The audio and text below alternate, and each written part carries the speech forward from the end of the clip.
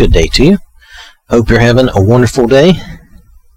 So I have a message for you, a little different than what I normally do, but I think it's very meaningful with all the upheaval and everything we have going on right now in the nation, with all the rioting and everything. And I think this applies to everyday life anyway. I think this will always apply. I think it will apply at any time in your life. And the message is this: sometimes the Lord calms the storm. Sometimes the Lord calms the storm in your life. He just kind of evaporates all that trouble and all that issue. Sometimes He walks through the fire with us. Sometimes Jesus just escorts us right through the trouble. Either way, He does take us through the trials of life. We just need to stay with Him. Now, my first example of this is going to be in Mark, the Gospel of Mark, chapter 4, verses 35 through 41. I am reading in the Amplified Bible. On that same day, when evening had come, He said to them, "Let us go over to the other side of the Sea of Galilee." So leaving the crowd, they took Him with them just as He was in the boat, and other boats were with Him. And a fierce windstorm began to blow, and waves were breaking over the boat, so that it was already being swamped. But Jesus was in the stern asleep, with His head on the sailor's leather cushion. And they woke Him and said to Him, "Teacher, do you not care that we are about to die?" And He got up and sternly rebuked the wind and said to the sea, "Hush, be still," or muzzled, as a word they also mention here. And the wind died down, as if it had grown weary, and there was at once a great calm, a perfect peacefulness. Jesus said to them, "Why are you afraid? Do you still have no faith and confidence in me?" They were filled with great fear and said to each other, "Who then is this, that even the wind and the sea obey Him?" So sometimes when we're having our trials, when we're having our troubles, our difficulties, and we're all in distress in life, we just need to pray, go to God, go to the Lord. You see that they, even though they were distressed and they thought they were going to die, they knew who to go to. They went to Jesus, and while Jesus said, "Why are you afraid?" and He's right, they shouldn't have been afraid to begin with, but they knew to come to Him, so they did have some faith and confidence in Him. They went to Him and said, "Hey, don't you care we're all going to die? Come on, man, do something." You know, and then that's me just sort of ad-libbing, right? But nonetheless, that's what we have to do. We need to go to God. We need to go to the Lord and say, "We need you. We need your help. We are not able to handle this without you. We need your help. And we know that you can take care of it for us. We know that you can help us." And sometimes the Lord will calm the storm, and He will take care of all that, because that's what we need. Other situations, though, can be different. Other situations don't require the storm to be calmed. Sometimes the trials we're going through are different, and we need to walk through those trials and learn whatever those lessons are and get through that. And in those times, Jesus, the Lord, will walk with us through the fire, through these trials. And my example for that is one that I'm sure everyone knows. And this is in Daniel chapter 3. Let me get there. I'm a little slow. I will get there, though. Daniel chapter 3, verses 12 through 25. And we all know this, right? This is about Shadrach, Meshach, and Abednego. Now, I say those as best I can. If I mess that up, just try to overlook it. So this is Daniel chapter 3, verses 12 through 25.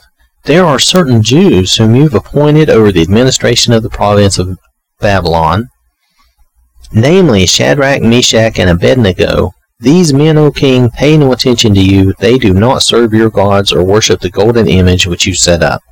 Now here they're being basically tattled on by someone who wanted to get rid of them and didn't like them being in their place of authority and didn't like that they weren't following the rules to worship the golden image.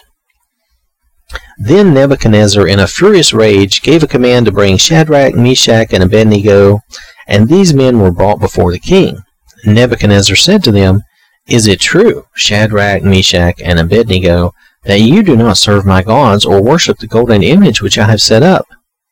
Now if you are ready, when you hear the sound of the horn, pipe, lyre, trigon, harp, dulcimer, and all kinds of music, to fall down and worship the image which I have made, very good.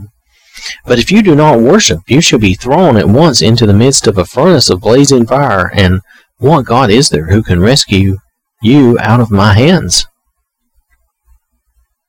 Shadrach, Meshach, and Abednego answered the king, O Nebuchadnezzar, we do not need to answer you on this point. If it be so, our God whom we serve is able to rescue us from the furnace of blazing fire, and he will rescue us from your hand, O king. But even if he does not, let it be known to you, O king, that we are not going to serve your gods or worship the golden image that you have set up. So they're plainly telling him, we're just not going to do that. Then Nebuchadnezzar was filled with fury, and his facial expression changed toward Shadrach, Meshach, and Abednego. Then he gave a command that the furnace was to be heated 7 times hotter than usual. Now that's just 7 times more intense. He commanded certain strong men in his army to tie up Shadrach, Meshach, and Abednego, and to throw them into the furnace of blazing fire. Then these 3 men were tied up in their trousers, their coats, their turbans, and their other clothes, and were thrown into the midst of the furnace of blazing fire. Because the king's command was urgent and the furnace was extremely hot, the flame of the fire killed the men who carried up Shadrach, Meshach, and Abednego. Okay? So just the guys who moved them up and threw them in the fire were killed by the heat of the fire. That's how hot it was. But these 3 men, Shadrach, Meshach, and Abednego, fell into the midst of the furnace of blazing fire, still tied up. That shouldn't have happened. Their clothes, their ties, their bonds, everything should have been whoosh, just burned immediately. Then Nebuchadnezzar, the king, looked and was astounded, and he jumped up and said to his counselors, "Did we not throw 3 men who were tied up into the midst of the fire?" They replied to the king, "Certainly, O king." He answered, "Look, I see 4 men untied walking around in the midst of the fire, and they are not hurt.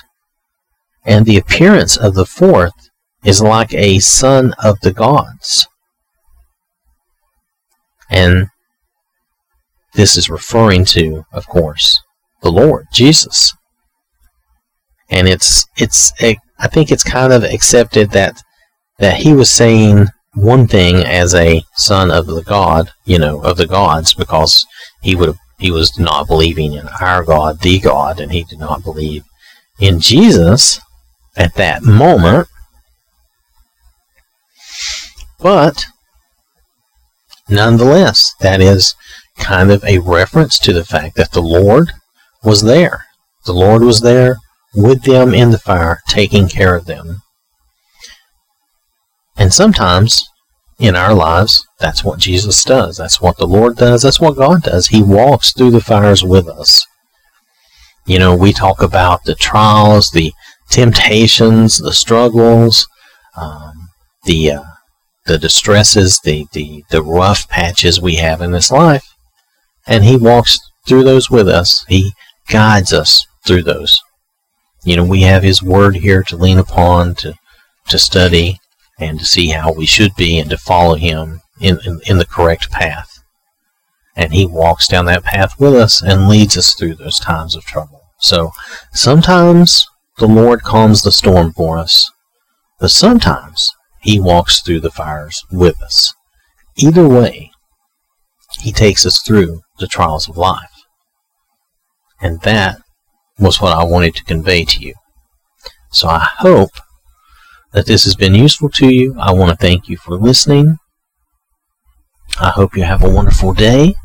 And remember, God loves you.